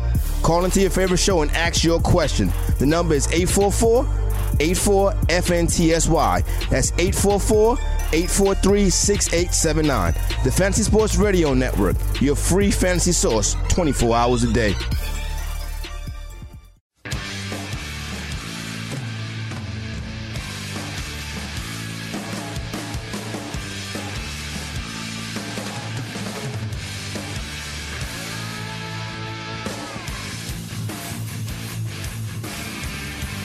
Thanks to Mike Blewitt for joining us on the program. Drew Dinkmeyer will join us. We'll see if we can track down Permit Patty. Join us on the program as well. So Permit Patty continues to trend on Twitter today. It's disappointing to see a lady that sells weed to dogs could be as uptight and as stupid as this woman. Oh, I see it's up to 8 million views. 8 million views right now. That's just on one account I'm seeing. Like, this lady is being viewed by, like, literally hundreds of millions of people and not in a very good light. So if you're unaware, basically, this lady, Permit Patty, and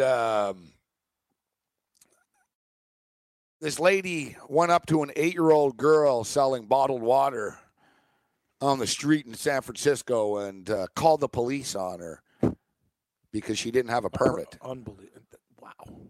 She didn't have a permit. Now, the 8-year-old girl is black.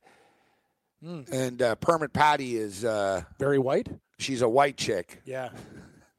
So there's accusations of racism. Listen, I don't know if she's racist, but I know she's an idiot. Yeah, I was looking for a stronger word. Let's say a word that rhymes with itch. Yeah. Itchy. Itchy. She's very itchy. She's itchy.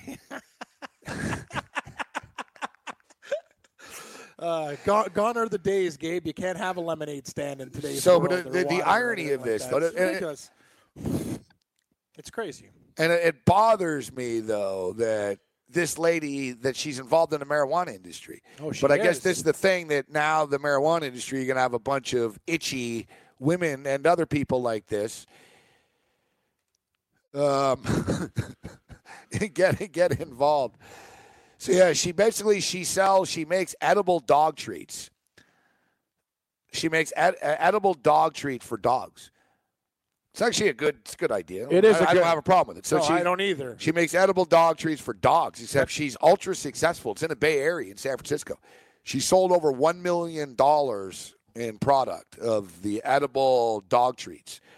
Evidently, she makes like the most popular dog treats, edible marijuana infused. You know, dogs have cancer, etc. Oh yeah, so she's doing the ones with the CBD to help the pooches and stuff. Yeah, so she has these popular dog treats. Except the only thing is, it's not legal. It's a gray area. Like, it's never been. The U.S. Food and Drug Administration never said it was all right to give dog edibles weed to dogs. Another thing is, so the funny thing is, listen, she doesn't have a permit for this. So you see the irony here? Oh yeah, I do see the irony. Yeah, but do you see the problem that she just caused for herself? She's done now. She was just exposed. Like the New York Times is just ripping her in an editorial about the irony. Breaking. A former employee told me that Atella sold over $1 million worth of cannabis products without a proper permit. They often joked about being illegal drug dealers. Like this lady now is going to have, she could have the feds knocking on her freaking door. Sure. Well, just the feds. You brought up a great point. You're the most successful edible for dogs person there. Think about the money that you made off the books. Well, now people know she made $1 million. People are going to be like, holy shit. Another thing. Where's this money going, lady? Another thing is when you're dealing with edibles, they're a very gray area too. Like that's another thing. Yeah, and I'm pro marijuana, but I advocate people do not do edibles. Oh, or know what you're doing I before always you do tell them. people. Like, be careful. Oh, with should edibles. I eat this chocolate bar? No, you should. Be very careful. No, you should. Yes, it's the edibles. But we're in a day and age now in which if you act like a jackass in public, it's going to be. It's amazing that I've never been outed yet. I could be taken out of context in a lot of ways in public. No, I'll be honest with you. Though. I'm just going to defend you for a sec. Like when we went to the football game and you saw the traffic cop. That was basically, I've got to give you credit, like that you had great eyes there. And the guy did give us attitude. We put down the beers. We'll get to that story after. Actually, no, what? We'll put that one on hold. The permit patty. But anyway, this chick's we'll get to that story. That guy's a dick, and I saw him again today. He's always at my stop. Are you kidding me? Yeah. He's there all the time? And he is with his buddies on his bike this time. Special officer.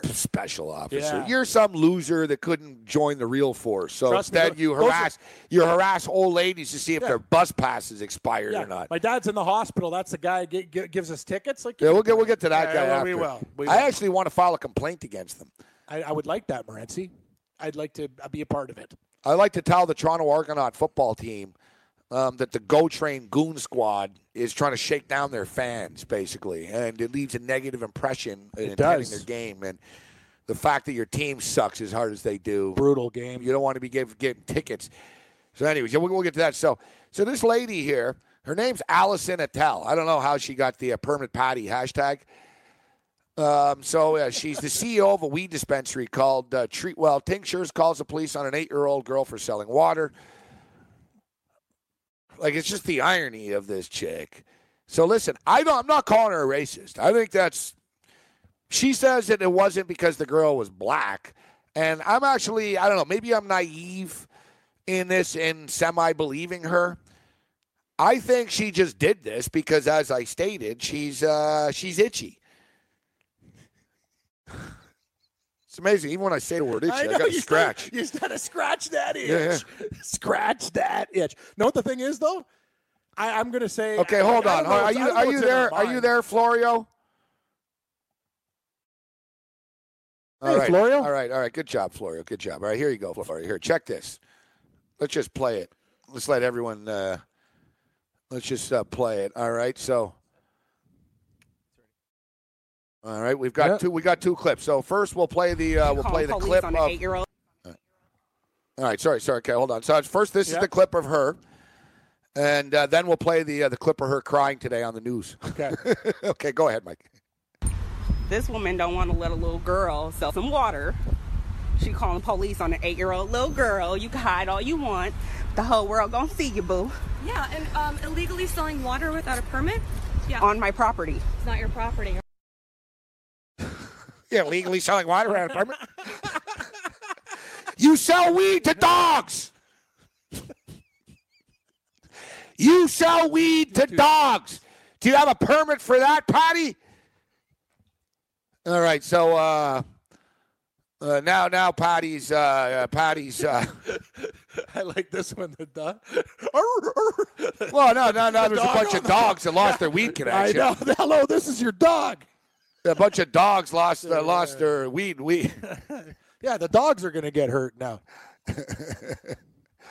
All right, now we'll hear her today.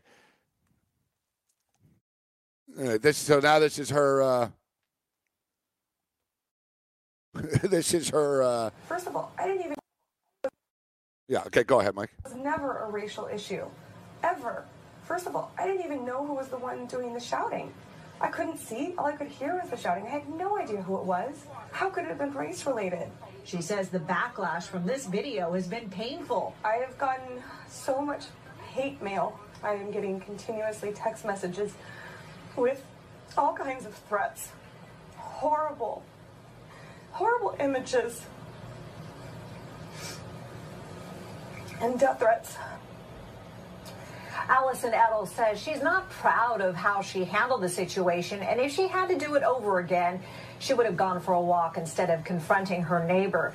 She also says it was Jordan's mother that told her to call police and ask about permits, which she did. Now, we have reached out to San Francisco police to confirm that call and the nature of it, but have still not received a response. Marianne Favreau. Yeah. Because cops in San Francisco have nothing better to do than respond to 8-year-olds selling water on the street. I know what I say to that 8-year-old? Kudos to you for being an entrepreneur and selling water on the street and actually trying to make money that way. I used to do it with golf balls in the river. There used to be lemonade stands, and now there's people like Permit Patty that can't. So a kid's doing something honestly, like, you know what I mean? On a nice hot day, I can go buy a bottle of water from a kid, and instead, I have no sympathy for you, lady. You're an absolute idiot, and if you just minded your own business and actually a normal person would say, good on you, kid, for selling water, you'd still have your marijuana dog business. Now you reap what you sow. You're screwed. You're screwed financially. You're done. Yeah, because all the weed shops, they all dropped her. Exactly. They don't want to be associated with a goon like that. And the little girl that was selling water, she was doing it to go to Disneyland. Yes, exactly. Raising money. So now people are going to send her to Disney. Yeah, no, that's the way the world works now. That's it. It's an extreme world that we're in, man. You freak out and you do something. So now she's going to lose. She's going to lose her business. She won't lose her business. It's going to be a problem for her. You're going to have to change the name of your company there, Patty. Yeah, that's great what point, Gabe. She's got to get somebody who's you can still sell the treats, but you're going to have to get a new name for it and get someone else. Yeah. Do you have a dude who's a figurehead like that is not near you? It doesn't look like. Yeah, you got to get somebody away from you, not family related or whatever, and then distance yourself. She's got to distance herself from it. Because if she comes, do you know what I mean? Don't put your name in the ownership and stuff and then work some deals later on. No, she really screwed herself up good. You said it, Morency. What an irony, right? Just to stop a kid from selling water could cost. And you talk about it. This is in the beginning.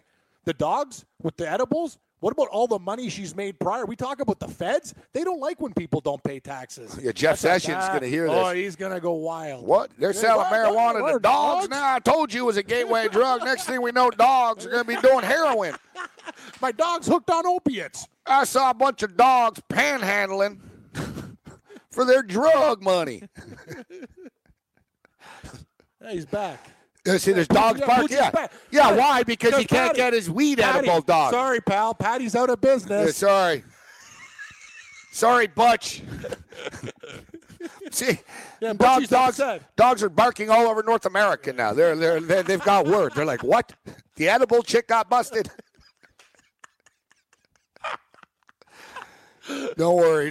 Somebody's going to step into this market soon enough. Big time. Somebody's going to step up into this market. I was actually reading some of your tweets and some of the listener tweets. The thing is, though, it's amazing. Sorry, Gabe, to interrupt, but the marijuana market is just going to be involved with a lot more creeps now because once it's going to be legalized, it's funny you say that because these other guys who they're used to be against it are like, ooh, I can make money off it, and I'm already seeing it now. I've already seen it now because I tweeted. I said it's sad to see somebody involved in the marijuana industry is this uptight, and. Our boy Darsh in Vancouver responded, good answer, and he basically stated the face of the new drug dealer. Yep. The soccer mom that can bake, cutting into the industry. Exactly. Here. But one thing I want to bring up, and I always say I don't want to get political. I'm not going to get political, but it's funny because if this was a MAGA chick, then it would be blowing up. All right?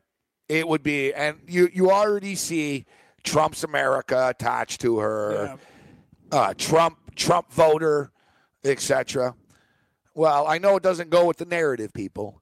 And I tweeted, it's funny because I tweeted the picture out, and nobody bid on it because it doesn't go with the narrative that they want. But she's actually a Hillary Clinton supporter. Really? Yes. Lots of irony in this one. Yeah. Unbelievable. Yeah, she's actually a Hillary Clinton supporter who is kind of itchy. Yeah. So the whole moral. No, like she's like a Hillary. Yeah. Exactly. That's the type of thing. This is like what Hillary. Trust me. You don't picture Hillary Clinton. If Hillary Clinton was a 30-year-old living in San Francisco and there was a chick selling bottled water outside her window, Hillary would be doing the same thing. Do you have a permit for that? I'm going to call. You know what I mean? Yeah. So I just wanted to throw that out there. She's not a Trump voter. She's a Hillary Clinton supporter. But I guarantee you, if the media. And listen, I'm not advocating the other side either. I think that whatever. I hate everybody. So, right? I'm just stating. I'm not on either team here. All right. Exactly. I'm not on either team here. I'm just stating that if it was the other way around, it'd be killing it right now. If this chick had a MAGA hat on or something and she was doing this, they'd be freaking out. Oh, I know. They don't. And if there was pictures of her like supporting Trump. The media would be Don Lemon would be all over this. I know. Oh yeah, like they already got. He'd be squeezing it. You know what I mean? He'd be squeezing the lemon, man. He'd be squeezing it. But since it's a Hillary supporter, it doesn't fit the narrative. So it's true. not. You know what I mean? It's like, oh, she's actually a liberal. You know what, Gabe? I always tell people this: liberals are racist. All right, at least the people on the right have always said this. It'll be the last little political take here, but. People on the right will tell you what they want to do. Yep. They'll tell you, we want to build a wall. We don't like you. We don't like foreigners. We don't like. They're honest about it. We don't like poor people. We don't like this. We don't like that. The people on the left will smile at you, but in all actuality, they don't like the same things. You know what I mean? Yeah, they'll take your money with a smile. Yeah, like they're both hustlers, but at least one of them is sort of a little bit more upfront. Exactly. Yes, we're ripping you off. I'd rather the guy tell me he's ripping me off before somebody tricking me and ripping me off. Yes. And the moral of the story is two people. Gabe brought up the point about itchy, bitchy, whatever. When a little girl's selling water, don't buy the water, or just walk past the stand and say, I appreciate good commerce or whatever in today's society because you know what? I love kids that do that stuff, like outside the beer store with the chocolates and whatever. They're hustling to try to get to a tournament. They're hustling to try to make money for something. That's what they're doing. And I used to be a kid doing it. I sat outside in the winter shilling crappy almonds to these people, all drunks outside the beer store. Go to the bar. Hey, you got a couple bucks on you, Barney? Can you help me out? Get my team to Michigan this year. Well, does anybody have a freaking permit for a garage sale? Yeah, exactly. That's another great point. It's a garage sale, right? The thing is, I don't want to say it's racist, but the problem is there's been a lot of this, all right? There's a lot of videos of white people calling the cops over stupid things. Exactly. There was a lady in Oakland that went up to a family that was barbecuing. They were black, barbecuing in a park. She goes, "Do you have a permit for this?" They were just in a park, like a public park.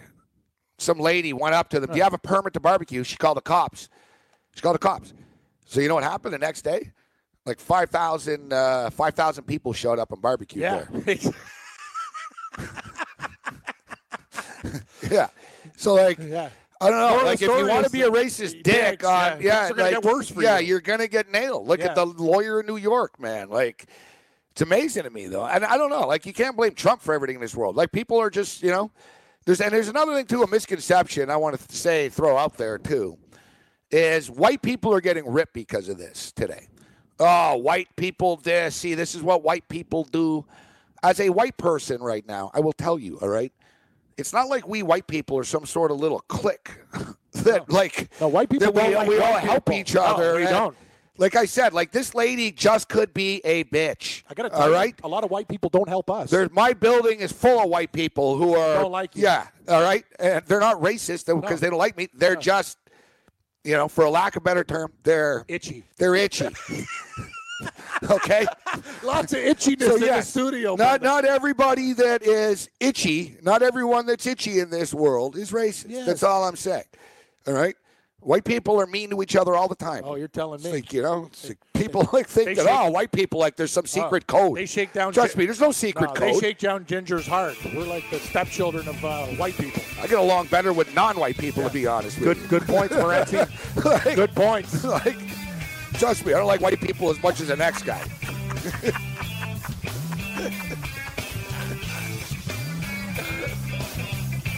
Especially white chicks. Yeah, I think it'd be mean.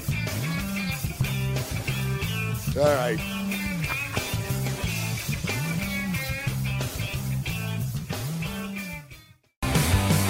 Have you ever wanted to have a fantasy expert in the palm of your hand?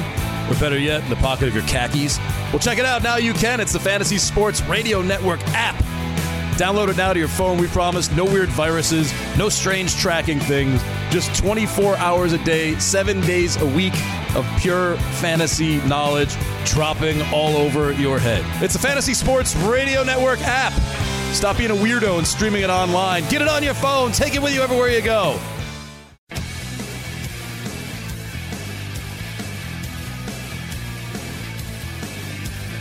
You know, I never thought I'd have a chance to hook up with Heather Locklear, but now that she's like batshit crazy, man. You got a real good chance now. Yeah.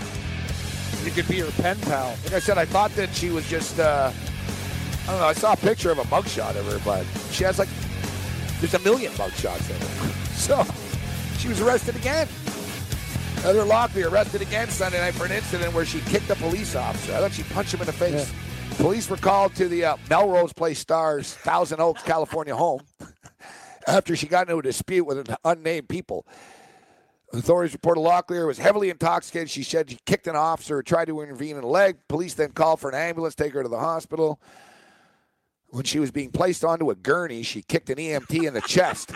Man, she's out of control. She's feisty. She is out of 56. She was charged with battery. So I was just saying about white chicks. White chicks are generally boring. Heather Locklear is not boring. I like your style, Heather. Yeah, she's not. Her bail was set at $20,000, which she posted. She got the money. Here it is. The arrest comes 4 months after Locklear was booked on suspicion of domestic violence, as well as 3 counts of battery on emergency personnel. Like, what's your deal, Heather? Stop beating up like they're good people, EMTs. They're just trying to help you. Yeah, they're trying to keep you. They're trying to keep you alive or get your rhythms back. Like, you know what I mean? They're trying to get you those on the are right side of people health. That should be thanked. EMTs are people that save lives. They don't get enough credit. Like, no, they don't. Society. And they also deal with people like. Think about a drug addict with with blood and stuff. They got to be around people where they can risk their own lives to save all the time. I know you well, buddy. You wouldn't deal well with these scenes. Imagine, like, you got to drive, show up at the scene, stabbing, shooting. Actually, blood. I couldn't. You know me. I'm the opposite of that. I have no fear of. You're going to be jumping in, sticking your hand in the guy's gut. All right, Johnny, you're going to be okay. I'm bad in other areas, Morency, but like I remember even in high school, like dissecting things and blood. Like I was always at the front. I got no problem. Because you want to eat it. What, frog's legs? Yeah. Did you eat the frog? No, he's covered in formaldehyde. You can't eat him. You'll die. Still. Did you think about it? I do like frog legs. I'm not going to lie. They're a tasty dish. Wish they were a little thicker, though. Too bony. You're right about back shit crazy, though, with Heather Locklear, man. My buddy dated a chick for a while, too, Gabe, and she was, like, kind of like similar characteristics. He woke up one day, like, in the middle of the night after having sex with her, and she started throwing glasses, like, smash, like, at the wall, like he's dodging, missing, whatever, just because he was leaving after sex. Like, it's you got to be careful out there who you choose to fornicate with. Just a tip. Gary Sanchez. Yeah. Oh, Gary. Yeah, it's a good segue. Yeah. Gary Sanchez. Oh, my groin. My groin. Football in the groin. Groin injury, yeah. Baseball Football in the groin, nominated for Best Picture. Starring George C. Scott. It was the best. First it was Hans Moeller, but then they went Hollywood. Yeah, Hans Moeller. First it was Little Hans. Oh, my groin. I enjoyed that. And then they raised it up like the George C. Scott at the end. And the best film of the year is George C. Scott. Oh, my groin. Oh, my groin. So, yeah, Gary Sanchez out, groin injury, 3 to 4 weeks. Must be some groin injury right there. That's a bad groin. So, in other words, he scratched for tonight. It's a DFS scratch for you. I don't have him. I don't have him in my lineup anyway. All right. Who wants to go to a World Series game? Me. All right. Unless you want to sell bottled water on the street and have peppermint patty. See, that's the thing, too. Right? It's like she gives chick's name Patty. Like, what did Patty ever do? It's like the peppermint patty thing, because peppermint patty was just such a, peppermint patty. The name Patty, not a great. Saying it's not a great name. Well, I'm saying now, like. Now you don't want to be Patty because of this chick. Yeah, but her name's not even Patty. Why do they call her Patty? I know. So that's what I'm saying. We're unfairly smearing woman named Patty. That's what I'm getting at. They like it because for the simple headline, Permit Patty. Exactly. Permit Patty. That's the way they do things now. So her name's Allison. Yeah. Asshole Allison. That's a good hashtag. Anal Allison. That's she was good. very anal in what she did. That's very good. Anal Allison. See? There you go. I come up with them right. Anal Alley. Anal Alley. Now it sounds like a movie. It sure does. All right, so I was going to read this segment. Maybe now I shouldn't, actually. I won't associate with these. So what do we do? I'll wait a couple of minutes. I approach the stripper who's selling bottled water, and, here comes hijinks. Anal Alley. Yeah. I was going to read this plug, but I'll wait a couple of minutes now just to distance ourselves from the company, We can't go from Anal Alley. I know, but it was good, though. Thanks, buddy. No, you brought up a good point, too. We'll give it some time to breathe. I don't know, man. There's not a whole hell of a lot going on in the sports world right now. It's sort of the calm before the storm in the NBA. Yeah, and then there's a lot of baseball going on. World Cup's going to be going on. There's baseball going on right now. Yeah, there is. Are you on Oakland or Detroit? No. Nah, see, a lot of these games. It's 4-1 for the Detroit Tigers in the 8th inning. Didn't touch that game. It's 1-0 for KC right now.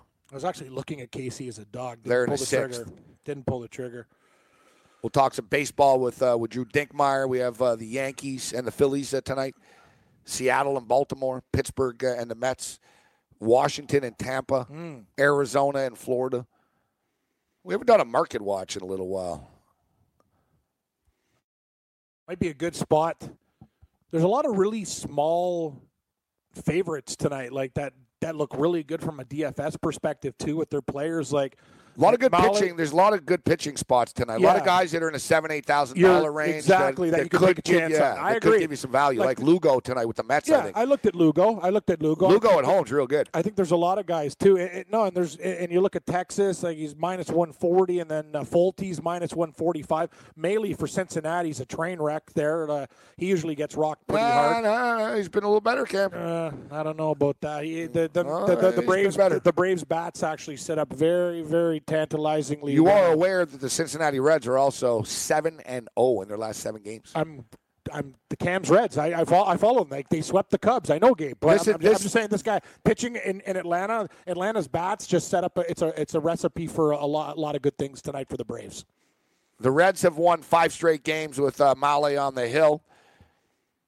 They've won 5 of his last 6 games away from home as well. Just a couple of. You're bringing some tidbits. Yep. A couple of tidbits. Yeah, they're facts. I'm looking at Atlanta. They're not tidbits. They're facts. They're facts. They're facts. The Cincinnati Reds are 4-0 in their last 4 games against right-handed pitchers. Fulte is on the hill for the Atlanta Braves. You know, they're just 6-15 the last 21 times he started. And the Atlanta Braves are 0-4 in Fulte's last 4 starts against National League Central teams. Wow. One of the more impressive and crazy. Listen, you're going to get these crazy stats. You're going to get these crazy runs and streaks in the baseball season. But an interesting one right now is the state of Ohio. The Cincinnati Reds and the Cleveland Indians are both 7-0 in their last 7 games, which results in a 14-0 Ohio run. So, in other words, bookies in Ohio right now. They're getting beat down. Especially guys like in the middle. Cincy guys. No, especially guys in the middle, Cam. Why especially? Because of the odds. Dogs. Yeah. Look, yeah, but the Cleveland guys make up for it because Cleveland lose a lot of money. Yes. They're money burners. But bookies in the middle will get it worse. Guys that bet on both. If you're in Cincinnati, maybe guys are only betting the Reds games. You know what I mean? Or maybe in Cleveland, you're only betting the Indians games. Some guy right smack dab in the middle of the state. He does both. Yeah, he's not a fan of either. He's just betting them both. Yeah, like Donnie Dayton. Like guy from Dayton. Dayton. Don Dayton from Dayton, Ohio is like, I'm going to throw it down on the Reds and I'm going to throw it down on Cleveland, and now he's 14-0. Yeah, 14-0 run. Man, this is unbelievable. I should just be betting against this team every day.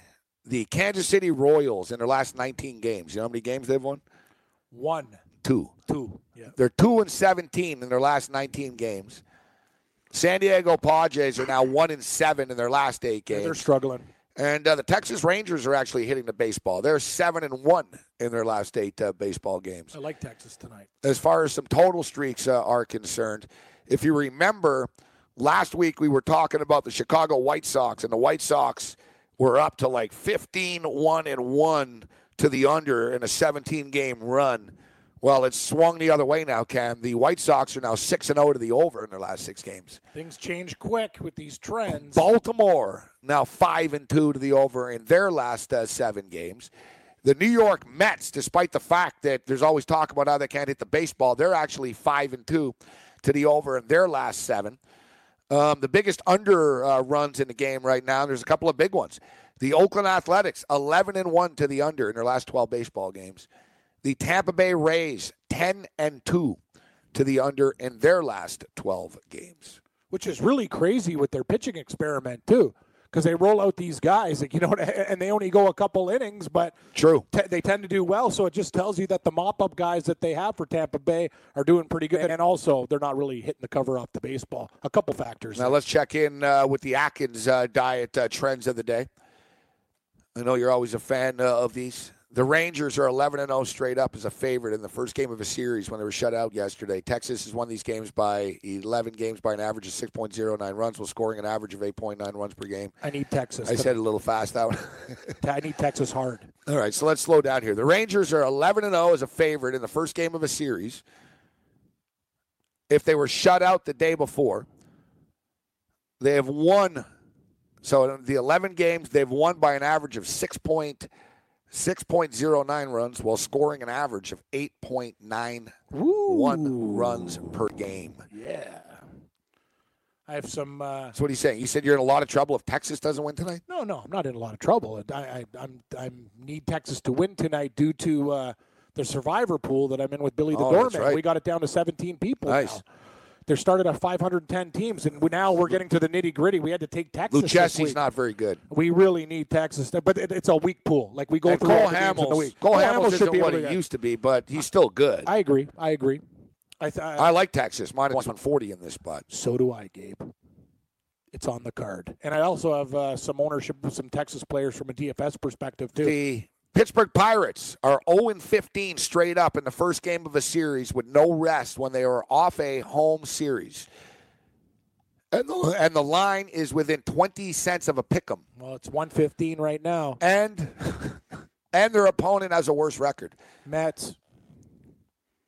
Oh, that's a weird one. So the Pirates are 0-15 straight up in the first game of a series with no rest when they're off a home, coming from home. And the line is within 20 cents of a pick 'em. And it is. Seth Lugo on the hill tonight, who is very, very good at home. Minus 105. Pittsburgh laying 15 cents yard. Now, I've lost money playing these trends a couple of times. out of just blind faith and saying, oh, well, it's 15-0. But I actually like the Rangers, and I actually like the Mets tonight. I think the Mets are worth a look, too. The Baltimore Orioles are 0-11 straight up as a home underdog after Chris Davis was hit list. That must be like every day. Yeah, that's exactly. The Orioles are 0-11 straight up as a home dog after Chris Davis was hit list in at least 3 at-bats. Baltimore lost all but one of these games by multiple runs, and they were 0-7 straight up in this spot this season. Interesting.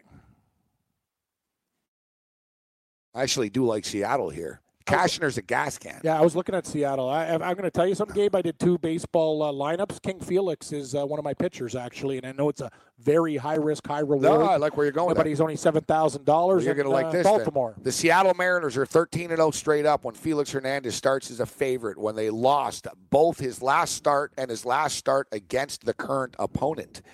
In the 2 occurrences this season, the Mariners won the baseball games 8-3 and 9-5. Some interesting trends of the day today. That see, I always say this, Kev. Trends are like polls for politicians. You can make them what they sound if really a politician good. doesn't like the poll, he can say that newspaper sucks. It's never been right ever. If the trend, I do it all the time in the NFL during the year. I'll see a trend. And I'll really like a game, and I'll see this crazy trend against it. I'm like, I don't care. That's just a dumb trend. Yes. And if I like the game, I'll totally use the trend. And it's 13-0. I'll be like, look. Like, you're right. Like, we use trends sort of like it's like the truth and the truth. Yes, it is. The truth. And the truth. And the truth. Yeah. And the trend. You can manipulate it any way you want. But when you like the trend, then you like it. Yeah, some trends. But I actually like all these games. I like Texas to win this baseball game tonight. I like the New York Mets to win this baseball game tonight. I like the Seattle Mariners to win that baseball game tonight. Know who I like tonight? End the show. It's over. There's the winners. Oh, no, wait. We got Dinkmeyer coming up. He can give us more winners. I like I like the Dodgers tonight. I know it's 65 cents. I want to put it in a parlay. I'm going to talk to Dinkmeyer about it. But this Underwood guy going for the Cubs, the guy's got a strikeout rate of like 19% in the minor leagues, Gabe. Sure, he throws smoke, but it doesn't move. And the Dodgers at home, I think it's a good spot. So the Cubs can go for a power outage. What do you think of Verlander and Happ tonight? I hate to say it, but Blue Jay, I don't know. Happ wins Happ's games. Good, man. The Blue Jays win when he pitches. I'd say I kind of like the under at 7, but you don't want to. It's very low, very low, very low. I really want to take Happ at plus 190. You can get him at plus 1.5, minus 110. I almost want to take the Cincinnati Reds at plus 125, but I know it's going to hurt me. They're 7-0. Are they really going to win 8 in a row? Maybe. You got Snell on the hill tonight. I love Snell tonight. Snell's like teen spirit. Snell's like a winner. I like Snell laying 25 cents against Gio. You just hate Gio. I have nothing against Gio. I know you say this every time. Yeah. I went on a rant about Gio Gonzalez. He's actually not that bad. I just like. I think you might be like Peppermint by Permit. I got a problem with Gio Gonzalez? Yeah, you got a problem with Mexicans. That's amazing. No, I like Snell tonight. Minus 125. You're always picking on Gio Gonzalez. You're like, Gio's on the hill. Oh, I just tend to like him when he's not there. There's a couple other guys I like here, you know. Hey, Felix Hernandez is on my betting card tonight. Don't call me a racist baseball gambler. He's Venezuelan. Yeah. Venezuelan. I think he's Venezuelan. I think he 4-4 Tigers. Tigers were up 4-1. Oh, here come the A's. A's just put a 3-spot up, 4-4. So there goes that trend again. So that went just from the under to the over in one swing of the bat. Because now it's at 4-4-8, and the total's 8.5. Got to be 9 with a 4-4 tie. Correct. Which trend? The Oakland trend about the unders recently. Well, the game just went over. That's correct. So I'm telling you, hey, Cougar, your poll sucks. Well, then my son says your poll sucks. Then there's the other angle of this that people could say, well, they put out these trends to make you bet them. Yes, yeah, they do. When they know it's going to lose. Correct. Hey, listen, I'm of the belief it's sort of like the Reds. If they've won 7 in a row, feel a day late, dollar short to jump on them tonight. Good point.